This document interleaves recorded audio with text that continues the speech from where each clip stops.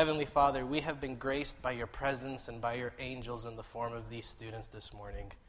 And so, Lord, we pray that your blessing would continue to rain down upon them as they minister all over, wherever they go, Lord. May you be able to speak to people who perhaps have closed their hearts to you, but may they speak to them, Lord, in their music. And so now as we open up your word and as we kind of just talk for a few moments, Lord, about what's been true for thousands of years, it's our prayer that you would help to silence all of the distractions in our minds and that you would help us to be present to your truth now. In the name of Jesus we pray. Amen. How many of you have smartphones? You don't have to put them up, but how many of us have smartphones? I know there's more of you that have smartphones. I know all the kids probably do, right? But one of the reasons why I love these smartphones is because how many of you have ever used the Maps function on it? Not on the iPhone one, because that will always lead you astray. I'm talking about the Google Maps one. I'm converted.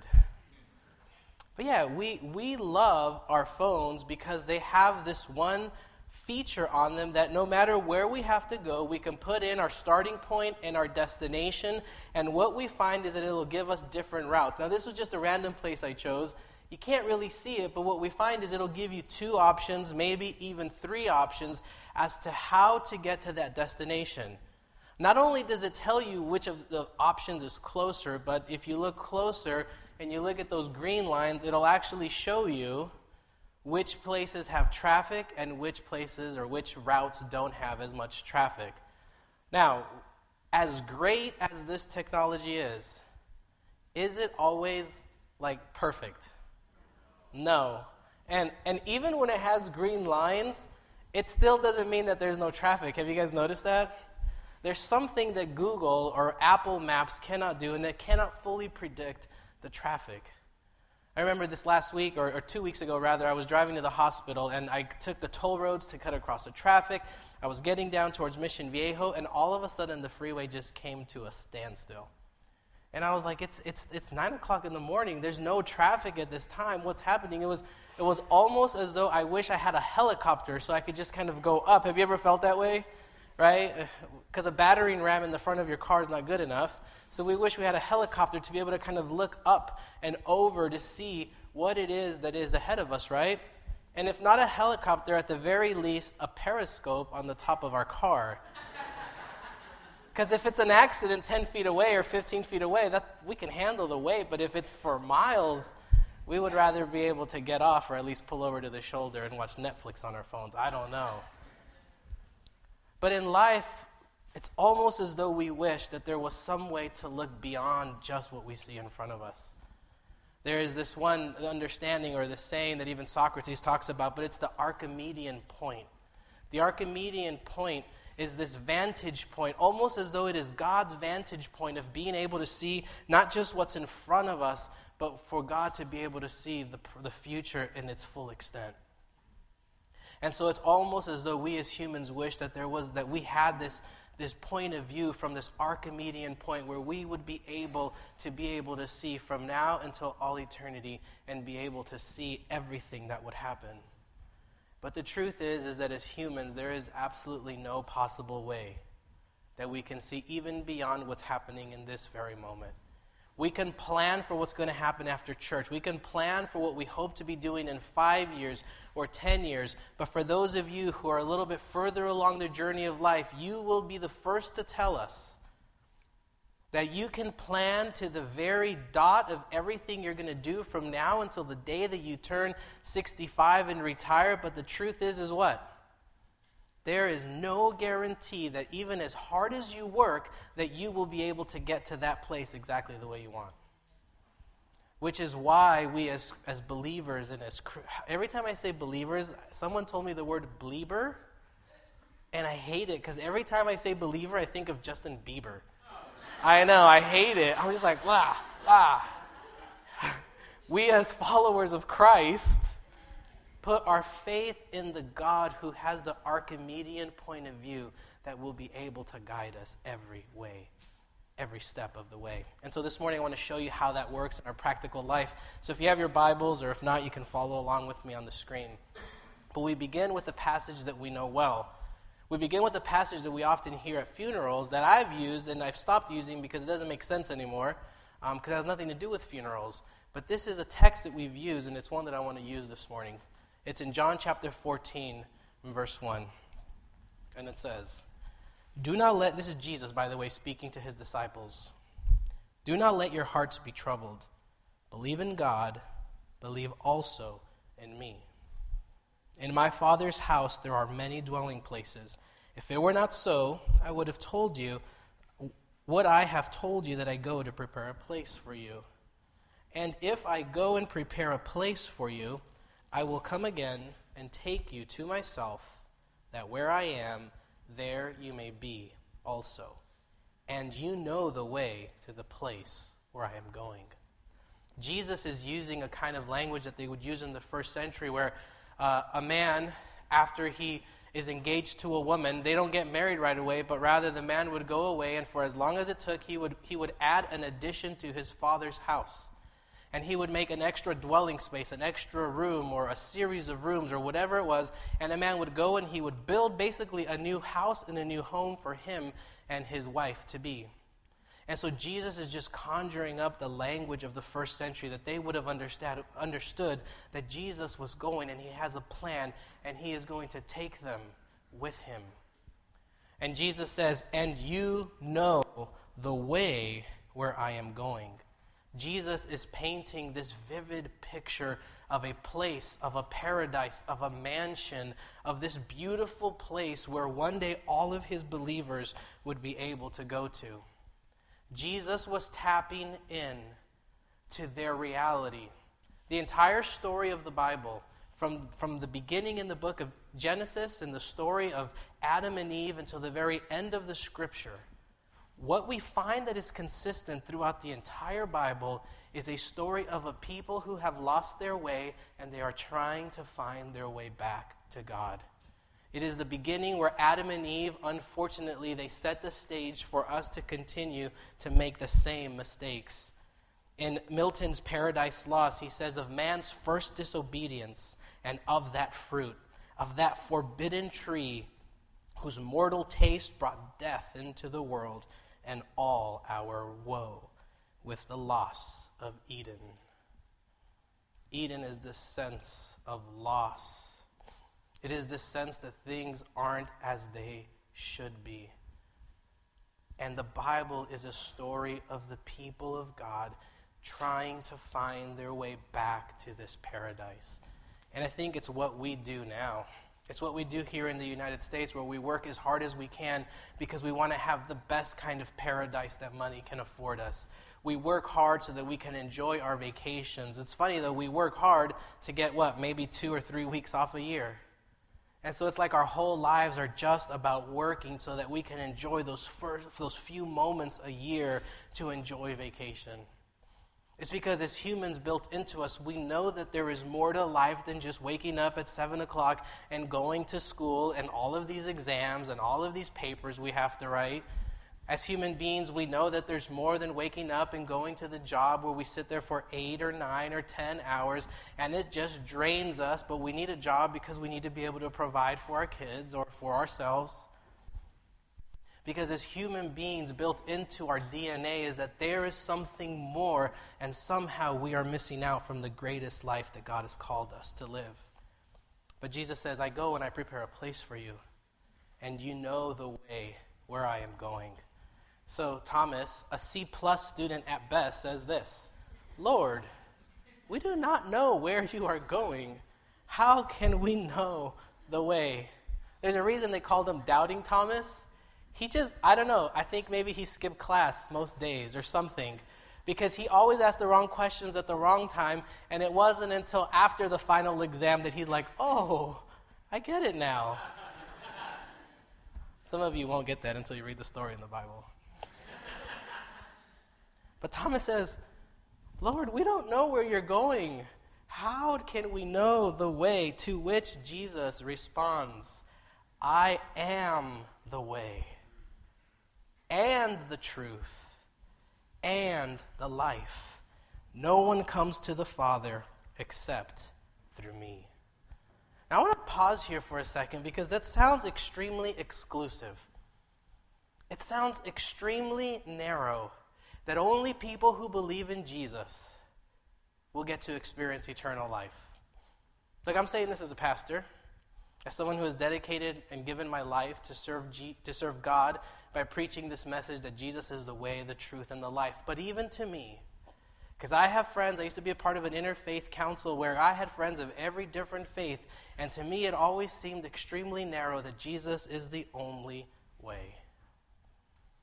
And there's a passage that says this, enter through the narrow gate. This is Jesus, enter through the narrow gate, for the gate is wide and the road is easy that leads to destruction. And there are many who take that road. But the gate is narrow and the road is hard that leads to life.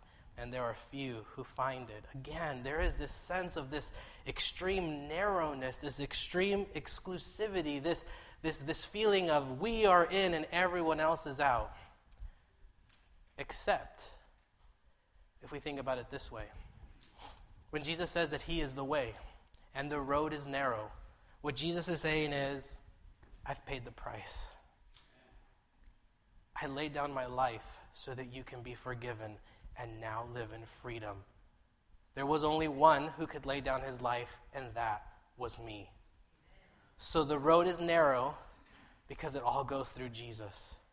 There's another part in Scripture that in Matthew chapter 28 that says that all authority on heaven and on earth has been given to Jesus, which means that it is because of Jesus' death that everyone has access to enter into this eternal life.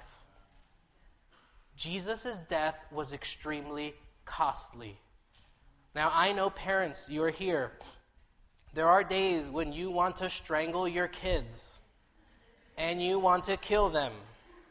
I know. I've been there. But you can kill them. You will not allow themselves to sacrifice for others. Does that make sense? It's supposed to be a joke, like only you can kill them. Okay.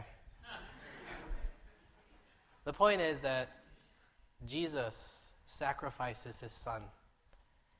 On the days when we want to kill our kids, we don't really want to kill them. We just want them to do what we ask them to do.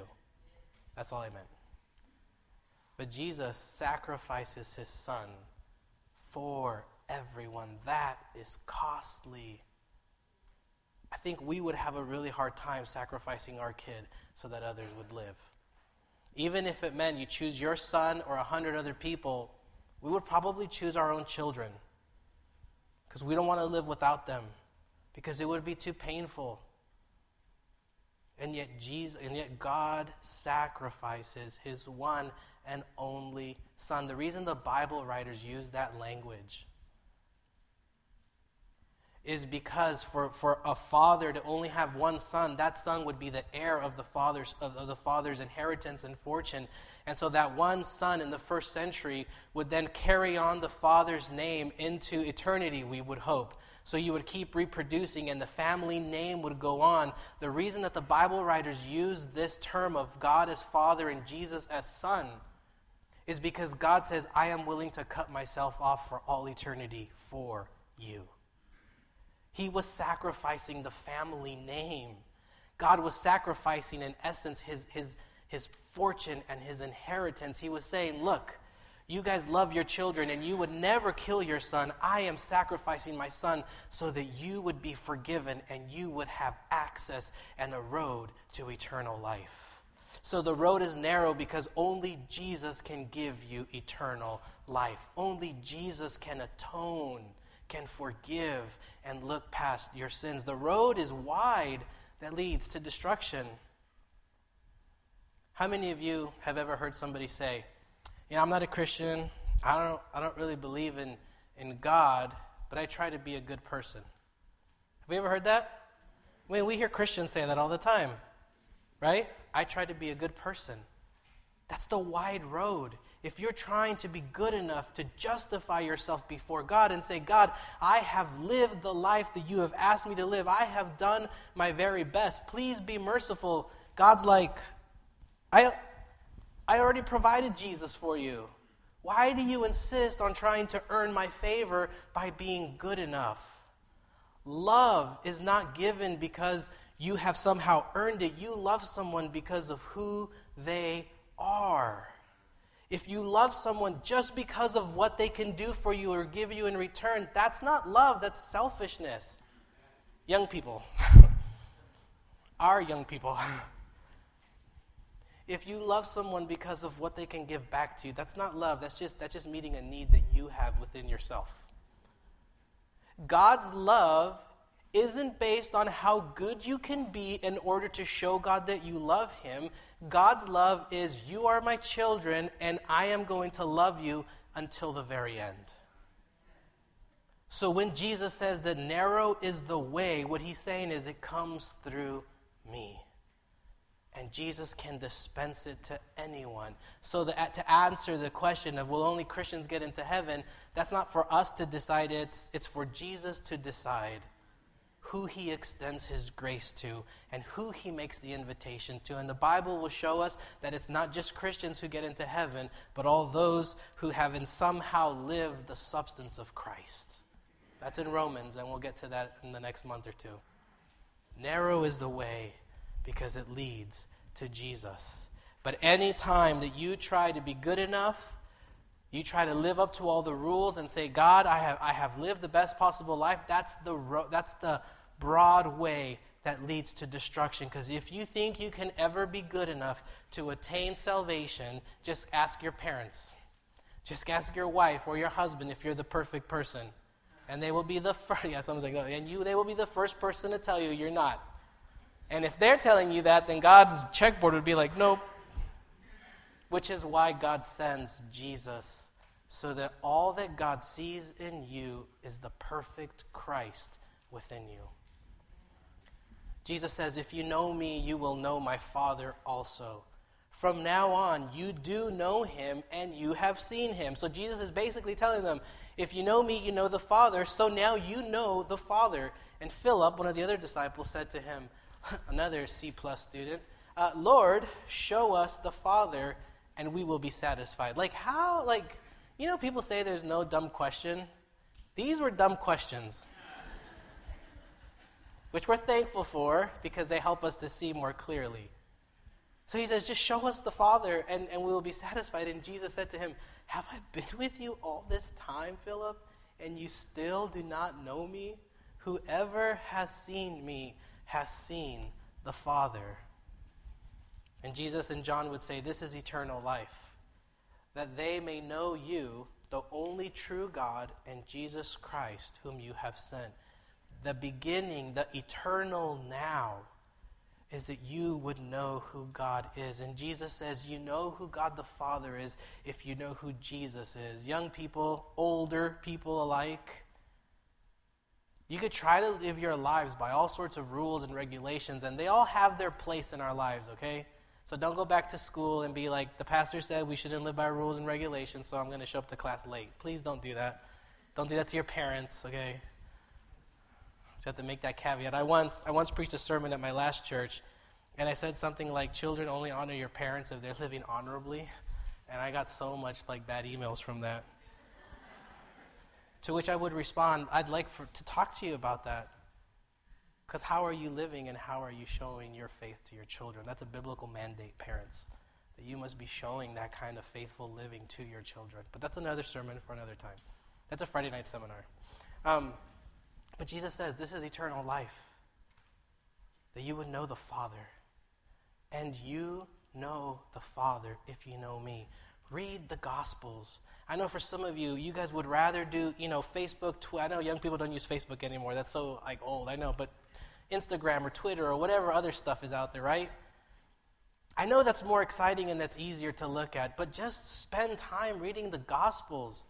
Look, my sermons are worthless if I don't give you practical advice to live a life that is closer to God. Read the Gospels because Jesus is very clear. If you know who I am, you know who the Father is. There's another place here it says, Jesus says to people, to the religious people, so this would be to us if Jesus was here today.